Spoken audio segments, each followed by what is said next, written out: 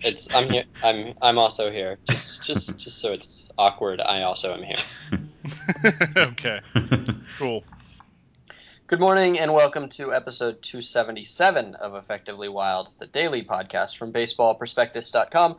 I'm Sam Miller with Ben Lindbergh, and we have a guest today. It is the Cincinnati Enquirer's Reds beat reporter C. Trent Rosecrans. C. Trent Rosecrans was recently named by Deadspin readers the best of the NL, or I guess the best Cincinnati Reds beat writer. His saving grace is that he has some appreciation for advanced stats. We love him. We are happy to have him. Trent, how are you? I'm fantastic, and it's nice of everybody to say it. It's you know, I will not. Those things just make me uncomfortable. Uh-huh. But I've been in more uncomfortable situations. So, can you just give us a little background? You are, I don't know if you like labels, but you are a person who has demonstrated a fluency for and appreciation for logic and statistics of all sorts. I think you're selling me a little too highly. I don't know that I have an understanding, but I do have an affinity. I try to have an understanding, but hopefully that's you know kind Well, of how so we do. the question is that most people who have that affinity don't end up being beat writers. They end up, writing about baseball, but very rarely from the insider position that you have. How did you get to be a beat writer? Well, that was always my kind of thing. It's funny. I always tell the story, and it sounds kind of fake, but it actually is true. Like when I was 9 or 10, I mean, I always loved baseball. My dad talks about how he was a semi-baseball fan. I mean, he followed as kind of a casual baseball fan, but for some reason, as a kid, I just always loved the game, and I always played. And somewhere when I was young, I mean, 9 or 10, I was like one of my best friends that I played with on the same team, that we were always on the same team. I'm like, you know, Jimmy has real talent for this, and I don't. I mean, I love playing it, and I played through high school. I would play summer league and winter league and spring league and all that because I lived for a lot of that. It was in South Texas, and you could play year round, and I'd play year round.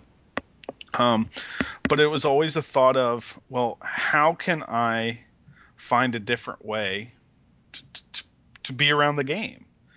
And one of, I don't know, talents is the right words, but I had somewhat of an aptitude for writing, and that was encouraged by some teachers. And so I thought, you know what, that's one way to do it. And so that's kind of where I was. I mean, I went into college, and I started. This was what 1994. I started college, and pretty much a little bit later, I went to this student newspaper. This is the University of Georgia, and I was like, you know what? I want to write about baseball.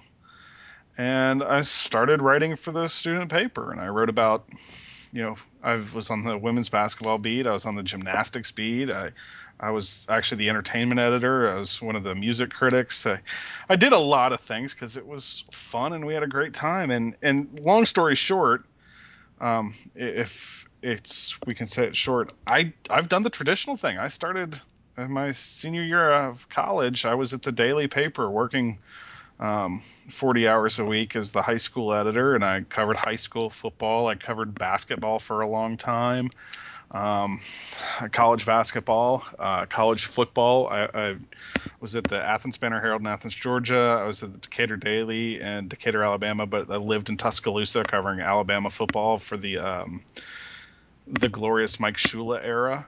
And came up and through a friend, I had an opportunity to interview with the Cincinnati Post, which no longer exists, and was at the Cincinnati Post. And I got the job. And my big reason for that was it was the first place I'd been where you had a beat writer, Major League Baseball team in town, and a beat writer on staff, and I could cover baseball. And even though I knew the Post was closing when I took the job in 2004, by 2007, its last year, I was the Reds beat writer, and that was what I wanted to do. And then the Post went out of business, and I floated around here, there, and everywhere. And I would say in 2007, I was one of those guys that was he has this many RBIs and this many wins.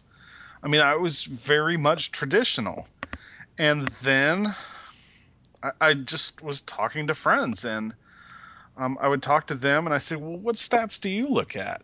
And one of the guys who kind of, I mean, it's kind of funny to think about that because I just have this in my head. But one of the guys who really kind of opened my eyes was Nick Picoro, Hmm. because Nick started at the Arizona Republic around that time. I was covering the Diamondbacks around. We're pretty contemporary, even though Nick looks like he's, you know, younger than I am.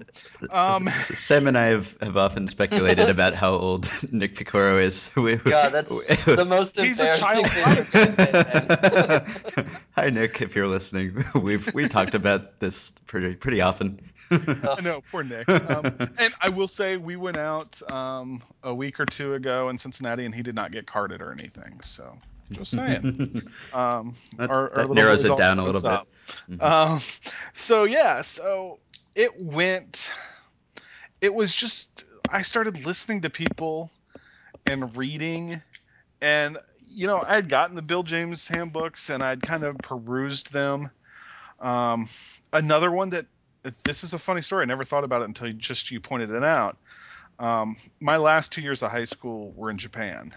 My dad was in the military, and so I have an affinity for Japanese baseball. And I had bought whatever I could find, and basically I have it here on my bookshelf, and it was basically a Bill James, um, the abstract, and it was for Japanese baseball for 1 year.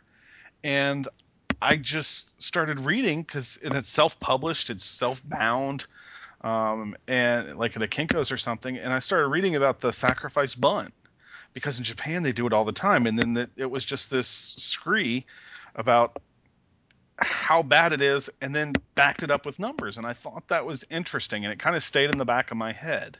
Hmm. And even coming up, I consider myself kind of old school baseball guy, but the more I read, the more I listened, the more people I talked to, I just started thinking about things. And it was that Bill James, question it. And I've always admired that James will question something, come up with it, and if he's wrong, he'll say he's wrong. And that's always been, I think there's nothing more powerful than admitting you're wrong Hmm. and realizing that and being honest with yourself. And I've always admired that. And I kind of found out a lot of the things I thought, I couldn't back them up with facts. So how could I still believe that? And so I've read more, and I've enjoyed the discussions, and I've learned a bit. And as cliche as it is, when I read Moneyball, I was like, this makes sense. Hmm. I mean, and it is terribly cliche, and I feel bad saying that, but it does. And it's like, wait, you know what? The most important thing is not making an out. So speaking of that, you've been kind of on the front lines of, I guess, one of the more prominent old school versus new school confrontations throughout this season. Joey Votto has become kind of the flashpoint for this RBI versus walks versus on base percentage. There are a lot of detractors of Joey Votto for being patient and for not expanding his zone when he's up with runners in scoring position, and it's interesting because at your paper, The Inquirer, there Mhm. are both of those perspectives. There's you, There I is. guess the Votto defender. There's your I don't colleague, know that I'm defending right? him. I'm just Yeah. saying that I don't see, if you're going to talk about the problem with this team, how is the best player and the player contributing the most the problem? Hmm. That, again, that just doesn't make sense to me. Hmm. And not to say Joey Votto is perfect or he's having the best season ever or anything, but he's still, to me, maybe the best hitter in the National League. Hmm. and probably the best hitter in the National League. And yeah, there are issues. His power, he doesn't seem to have the same power as he had last year. But I don't go as far to say he's punching Judy and all he does is hit singles and doubles or no, just singles and walks, as others at my paper have said. And I said, well, how do you have 500 slugging if you only have singles? It just doesn't make sense to me. And I mean, is that I don't know, anti-patient's perspective? Is there some of that coming from within the organization as well? Because it seems like I think he's been placed in this position where he's constantly defending himself for being really good at baseball. And it seems like it's, right. to media people, but maybe also he's not fully backed by the organization. Is that? I think there are people in the organization, for the most part, appreciate what Joey Votto does and how he does it. And the one thing is, Joey Votto has an approach to hitting that is unique. And it is also perfectly tailored for Joey Votto. I mean, this is a guy who really Joey's really one of the smartest people I've ever met in sports, and I don't say that lightly. The guy has a really keen, curious mind. He is very careful with his words, and his actions, and he sees beyond the immediacy. I find the guy fascinating, and I have since he was in the minors, and we had a talk one day about something, and I was like, no, you got to listen to the Clash, dude, because we're having because I remember he was saying this was in 2007, and he was saying, yeah, I listen to Johnny Cash before games, and we had to talk about music, and I was like, well, yeah, Cash, and I'm like, all the classics, like the Clash, and he's like, the Clash, I don't, and I was like, dude, and I kind of a basic thing, and I burned him London Calling, and I was like, yeah, you gotta. I don't know that he's into the Clash, but um, it's one of those things. I've just found the guy very interesting from the beginning, and I had no idea he was going to be an MVP. But it was just someone who I talked to who had some more going on in there. Um, what was I answering? What was the? I'm so sorry. I think Whether the yeah. yeah, whether I think it was whether the organization likes him or something like I that, and think it ended up being whether you like him. I want to ask you though. Well, I think Dusty Baker is, Dusty Baker is very much an old school. Um, it's about ribeye steaks, and he's an RBI guy, and that's his measure of a player. Um, that's not my measure of a player, but for Dusty Baker, I think that is, and that is kind of how he came up in the game and what he saw, and I think he believes that Joey Votto could be more of an RBI guy, and I don't think that he doesn't appreciate the player that Joey Votto is, but I think he sees sometimes, you know, oh, we need a run across here. They don't pitch to Votto, and he doesn't swing at it. And a lot of times that ends in a walk as opposed to maybe a single or a double.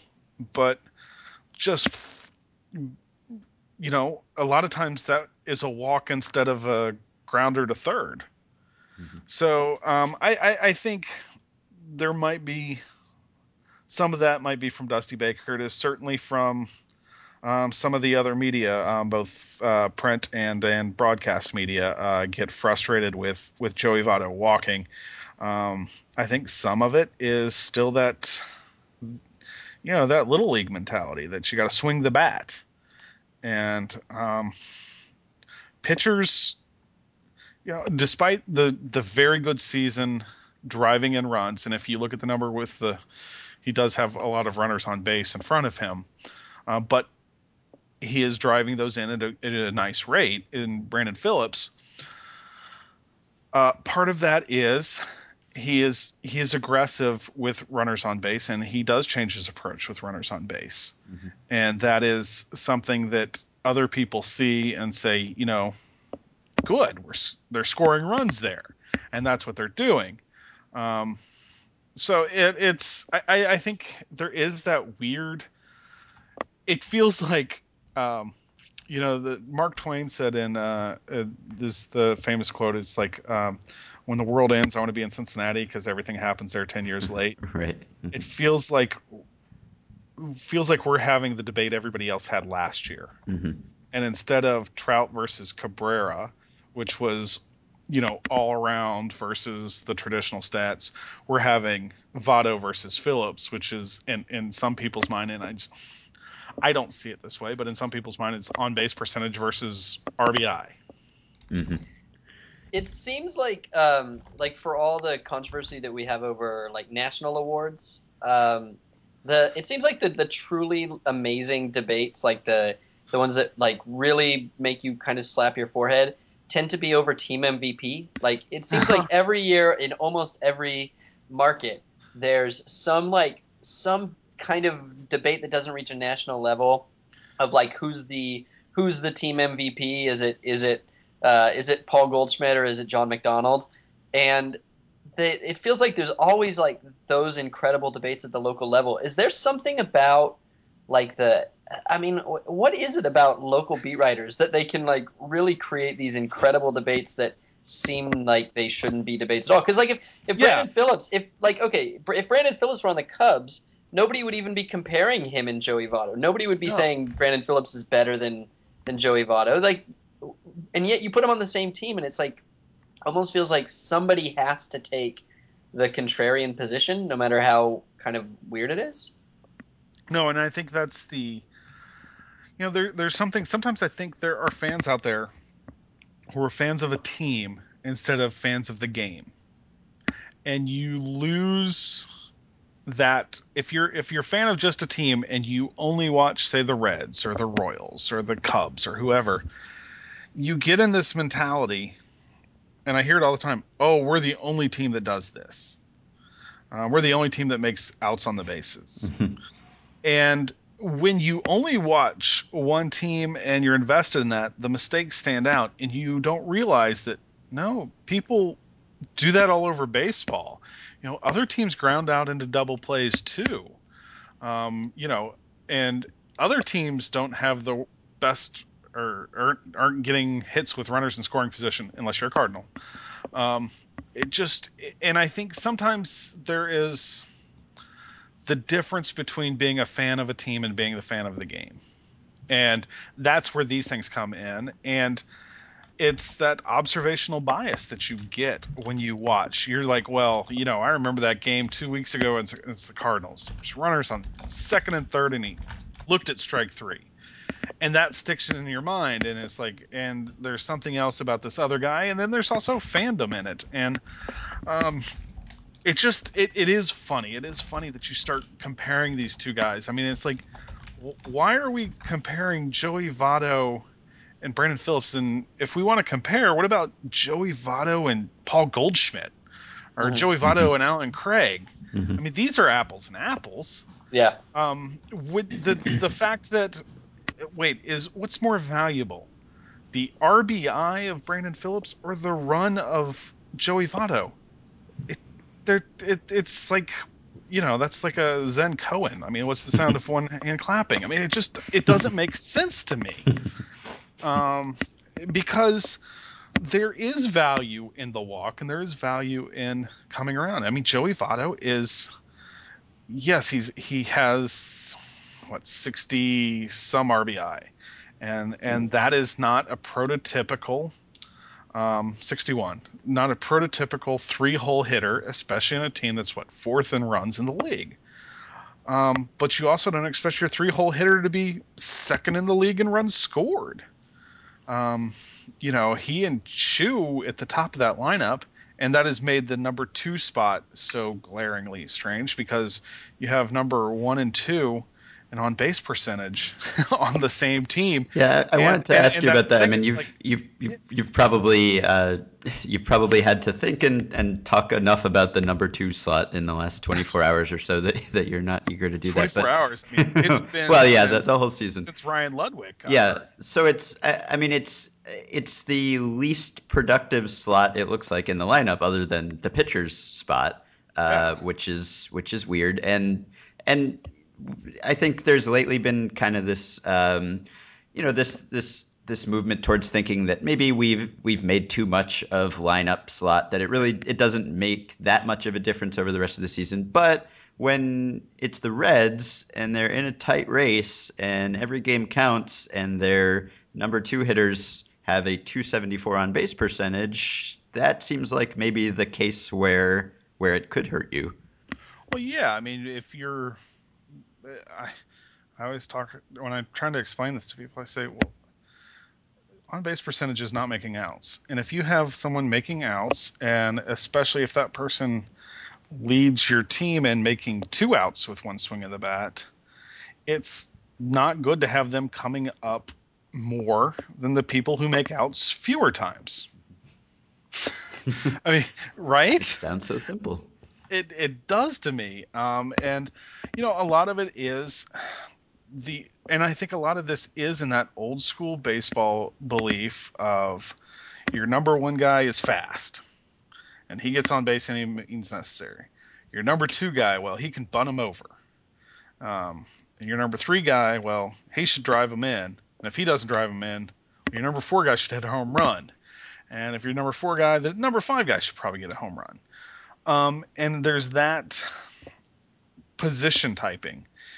And because there's that, I think, ingrained in our idea and our culture as baseball fans, whether or not it's accurate or not, or if that's the best lineup construction, or if lineup construction really matters that much, it gets talked about because during the anticipation of the day of the game, leading up to the game, the only new thing that happens between 3 o'clock and 7 o'clock is the lineup. So what's there new to talk about? You go from, when the game ends at 10 to 3 or 4 o'clock, you've done your talking online and also in person and on Twitter. You've done your talking about the last night's game. Then it's time to move on. Well, what's the only new point of information that we have as people are wrapping up their workday and getting ready to go to the game and going to the game? Mm-hmm. It's the lineup, and that's what you can discuss, and that's what you can critique. And it's Monday morning quarterback, and you can always I can't tell you how many times I get tweets, like, because I tweet out the lineup when I get it. Mm-hmm. And there are, you know, how many times I get, we're going to be lucky to score 2 runs tonight with that lineup. Mm-hmm. And it's like, have you been watching baseball long? It's a crazy game. I mean, there's, the guy who's got 1 hit in his career can come through with the biggest hit of the game. It doesn't make sense to me, but it's something that gets a lot of focus just because, to me, it's what the new thing is, and there's a bit of Monday morning quarterbacking of it. Mm-hmm. Early adopters of this podcast will remember that there was a running joke for a while that we hated the Reds because it just so happened that we didn't talk about them for the first 30 episodes or so, and we talked about every other team by that point, and we kind of came to the conclusion that it was like they're just the Reds were good, but they were good in almost an uninteresting way. And Right. this was last season, but I think even more so this season when the other 2 teams they're fighting with in the division, the Pirates are probably the best story of the season.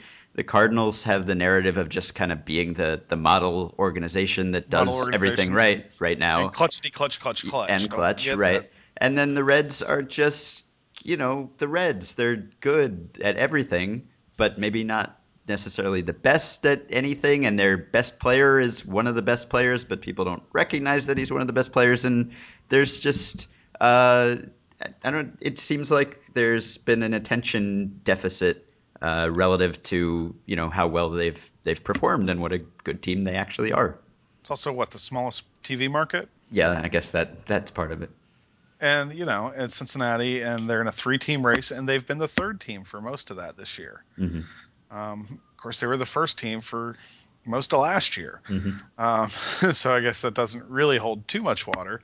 But yeah, and it's also Cincinnati. I mean, this isn't New York. This isn't even DC. DC was sexy this year. Mm-hmm. That's a big city. Houston's a big city, but that's a whole different ball of yarn. But I think there is some overlooking, and from the fans that I deal with, who are, because of where I work and what I do, most people are Reds fans, and they feel that, yeah, they are overlooked by most everybody in baseball because they're the little guy, and you know what, they are the little guy, and they haven't won. Uh, uh, uh, I don't think they've won a series since, what is it? They didn't win. Yeah, they won in '95. They won the first round and then went on to the second round and lost to the Braves. And then they haven't won the World Series since '90, which in this town seems like a long time because for so many people, they grew up with the greatest team ever. And if they didn't grow up with the greatest team ever, they grew up hearing about the greatest team ever, Mm-hmm. and it being in Cincinnati. And I think a lot of times in this town, people um, compare everything to the Big Red Machine. And you know what? If I grew up watching that, I probably would too. And you look at that team, and it's crazy. And it's crazy what they had. But nobody's really had that since or ever before. Mm-hmm. I guess we should ask how you expect this to play out. Do you see the Cardinals ending up on top, and do you see the Reds catching up to Pittsburgh, or? I think the Cardinals are the best team. Mm-hmm. Um, that lineup is just, there was one day where they didn't have. I was just in St. Louis. I got home from St. Louis today. I did not go to Colorado. John Fay, our other beat writer, went to Colorado. Veteran move. He went out Monday and spent a couple days in Colorado when I went to St. Louis, and it was 99. But I think they're the best team just because they can just pound those runs on you, and they're never out of a game. Like they were talking about last night. Reds score 6 in the first, 3 in the second, and to a man, everybody's like, we did not feel comfortable. We didn't feel that lead was comfortable Mm-hmm. because you look at that lineup and they can just pound. And Wainwright wasn't Wainwright Tuesday night or Wednesday night. I'm sorry, but he's still Adam Wainwright, and he can be very good. And all those other guys, it almost seems like they just bring somebody in every day. And Wednesday night, Michael Wacha just shut the Reds down. He 4 innings and 7 strikeouts, I think. After this team just pounded Adam Wainwright. Their pitching staff is kind of an enigma to me, just because it's like, well, who are they pitching now? And really doesn't matter because they get the same result. The Pirates, I will be interested to see how this trade works out. Mm-hmm. This is a team that's still really trying to better itself, and with Marlon Byrd and John Buck, I think on paper they're better, but you also see a guy like Jeff Locke kind of coming to earth.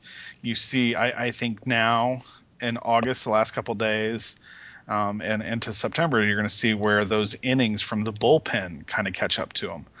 Mm-hmm. I wouldn't be surprised, and I'm not calling this, I'm not saying this, I wouldn't be surprised to see the Reds overtake the Pirates. Mm-hmm.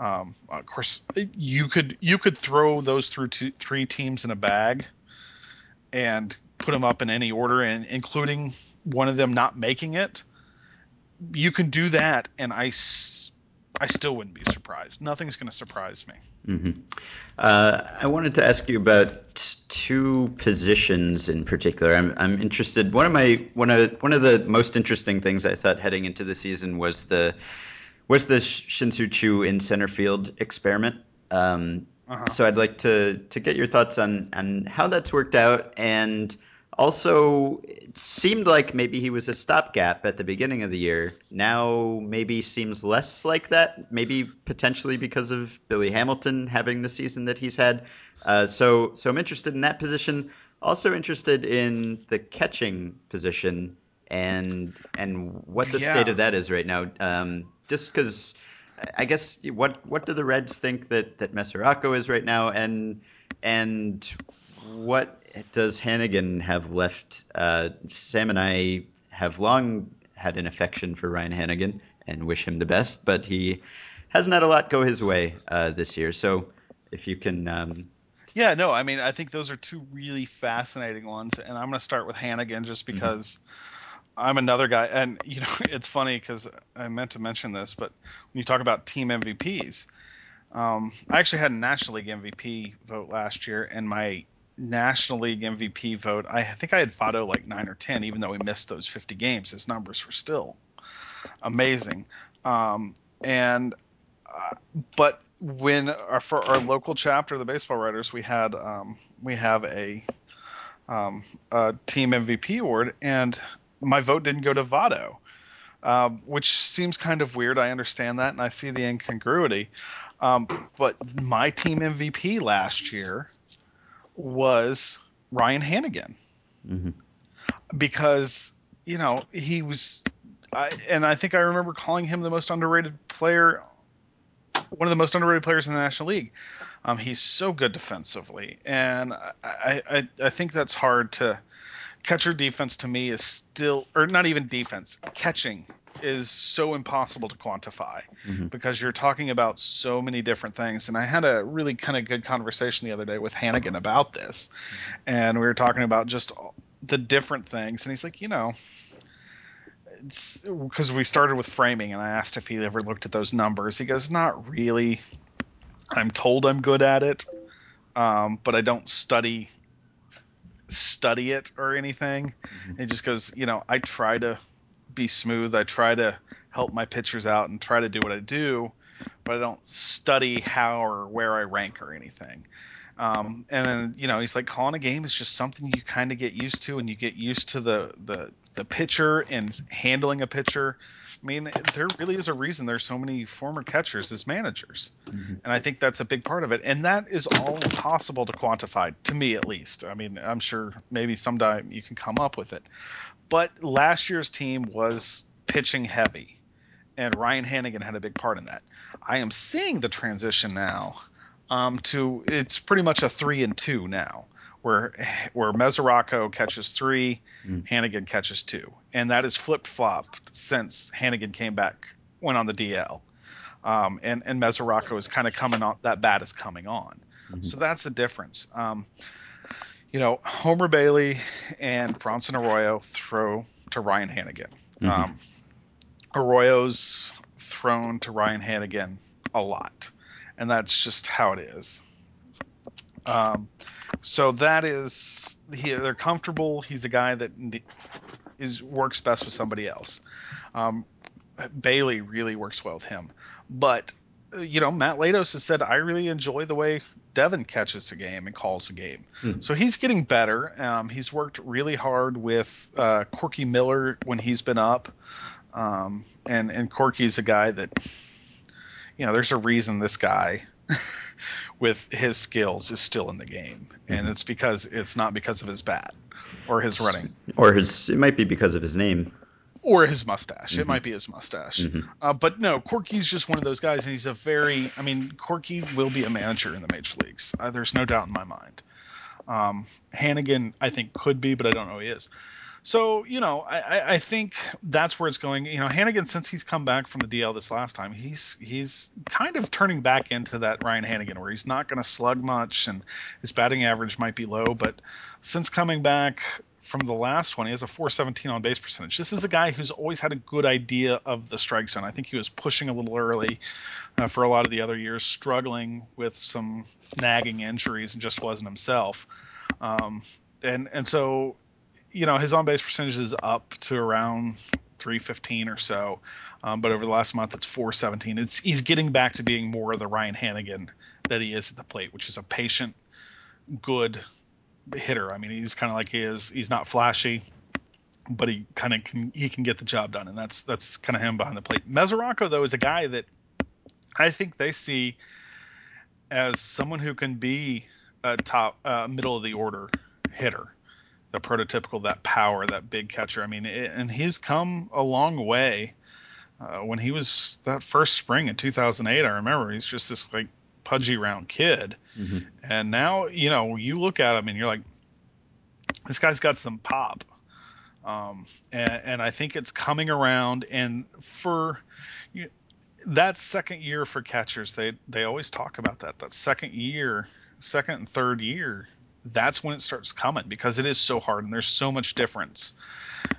There is a huge difference at every position from AAA to the majors, but I think it's even higher at catcher, and that's a guy that I think is getting it, and he's getting better, and he certainly has that potential. Hmm. Now, as Dusty said, and this was a great point, he goes, you spend more time developing catchers, they take longer to develop, and their shelf life is shorter. So you always have to, you think of how many catchers are done at 32, and just Hmm. he's like, as soon as they're ready, they start declining. And I thought that was a really interesting point. And you look at it, I'm sure there's a way to look at how historically, but it sounds right. I don't know if it's right, but it sounds right. Hmm. Um, then in center field, it was pretty much a stopgap, and I think it still will be because I'm not sure anybody thinks they can afford Chu, Uh-huh. especially with what he has done. I don't think anybody else is going to use him as a center fielder, but he's shown that he's not the disaster out there. I mean, he doesn't get to some balls, but it helps that in right field he has Jay Bruce, Hmm. and for a lot of the season he had, um, well, Xavier Paul's not really a good defensive player out there, but he had Derek Robinson out there for a little bit who can cover some field and left field. Um, he had um, he had Chris Heisey is a good athletic player and can cover some ground. And so Chu, he's made the plays for the most part that he needs to make. Yeah, I remember Uh, very early on there were a couple very yeah, visible mistakes, but maybe it's been something that's improved as the yeah, season's it's been gone since April, and I think it was one of the big things I remember talking to him about it. We were in Washington. He goes, "I've never played in these parks." And on. Hmm. sometimes you have to know where they are, and that was a big thing. I talked a lot to Sam Grossman, who is, I guess, the Reds, for lack of a better word, one of the Reds main stat guys. Hmm.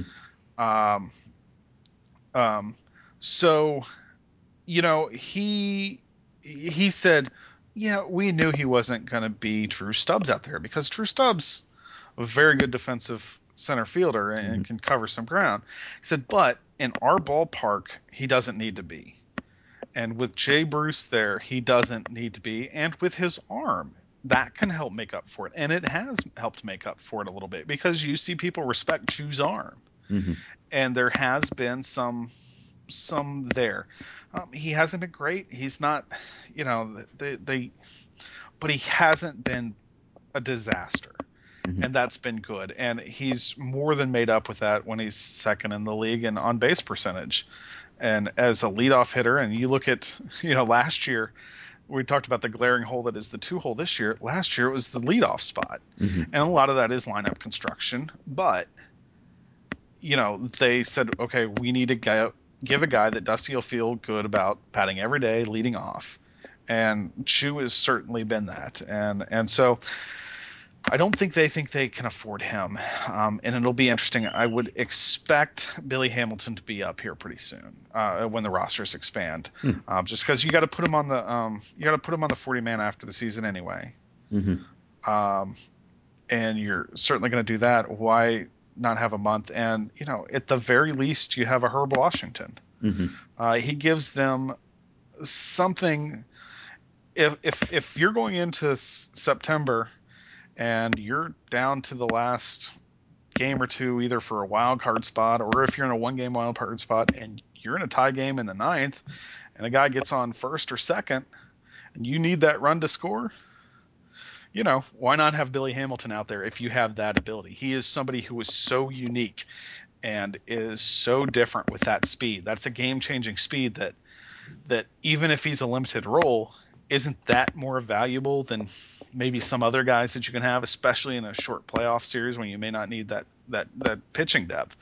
But and then when you have all that roster space, I think you'll see him come up, and it's just because he is unique and he can be a weapon even without getting on base, because you can use him as a pinch runner, and I think they want more than that. But to not have that on the bench, knowing it's there, is something that they want. And then the last thing I wanted to ask you, I guess, is two things kind of about beat writing, and two of the reasons that I kind of feel spoiled to be able to write about baseball without having to do some of the beat writing elements. The first is kind of, I guess, the constant anxiety of. I ran into you in Nationals Park a few months ago, and just before I had seen you, I think Sean Marshall had either gone on the DL or come off the DL, and you had just found out about it, and you were running off to write something up about that so that you could get your story up before it was up somewhere else. And just this constant sense, and maybe it's not quite as intense in Cincinnati as it is in New York or something, but it's something that we've heard from other people, that it's just kind of this it's just this constant sense. You wake up in the morning and something might have happened, and you go to bed and maybe you're missing something. So that's the one thing. The other thing, and it relates to the whole Brandon Phillips thing, which we haven't really gotten into and don't really need to get into. But just having to write negative things, critical things, and then show up the next day. I mean, you had an off day today, but tomorrow you have to. Well, I'm not in Colorado Oh, tomorrow. okay, right. Well, Yeah. when the team comes back, you Yeah, will I'll have be to there. to march Well, right back in there. and I was there after the game, Yeah. and I asked the first question to Brandon Phillips after the game. Yeah. And I felt that was important. I actually, Mhm. On that trip was myself and Mark Sheldon Mhm. from MLB.com, and I said, "Hey, Mark, I'm going to be there after the game, and I want to ask the first question." Mhm. I just felt that's important. Mhm. Mhm. Um, Is it? and Yeah. and I don't, because you know what, um, it's one of those things that whatever happened. It's not the first time; it's the last time. It happened on camera, Yeah. and that is what was different. This happens all the time. It's not the first time it's happened to me. It's not the first time it's happened this year. It happens. It just got caught on camera, and Brandon has every right to say whatever he wants. It's fine. I have my outlets, and you know what? He should have his. And if he wants to say that, go for it. It's not going to hurt my feelings. It was, it's not the worst thing that happened to me last week or this week. I mean, honestly, there was other stuff going on in a real life that Mhm. that made this nothing. Mhm. So and that's fine, and it's not going to change how I cover Brandon Phillips. It's not going to change any of that. It just keeps going on, and I think hopefully I hope I've built a rapport with the people I cover and the people I cover the game for. I really hope they understand that and believe that, and that is always my intent, to be as fair as possible. Mhm. But like you said, there's always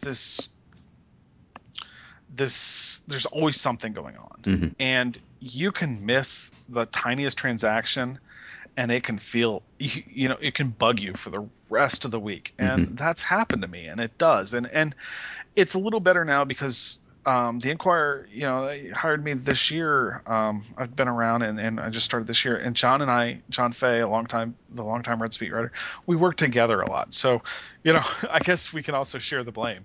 But we kind of look out for each other, and it's kind of really nice. And I think you're going to see more two person. I didn't travel as much as John did this year. Next year, I think we're going to do, you know, 40 and 41 games or whatever, Mhm. and kind of split them more evenly. Um, but there is that constant pressure, and there's also, I, it's that weird schedule, the beat writer schedule. I get to the park. I try to get there like 2:45, 3. I get set up and I get feeling where I am. I see if the lineup's out. If it is, I'll post the lineups. Clubhouse opens at 3:40. At 3:40, we go down. I try to talk to people for a notebook and talk to 3 or 4 different things. Also, just do general I guess general maintenance is almost what it is, where you maintain relationships and you talk to guys and you figure things out and maybe get story ideas for later or an off day, or then you go talk to Dusty at 4:10, go out to batting practice, maybe see some guys, talk to some more people, maybe not the regular people you see, maybe the trainers or whoever. Go upstairs, you write for a little bit. I grab lunch or dinner at 6:30 to 7.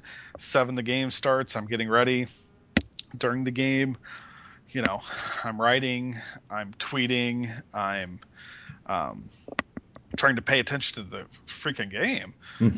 And then, I have to have a story written and sent as soon as the final out is done.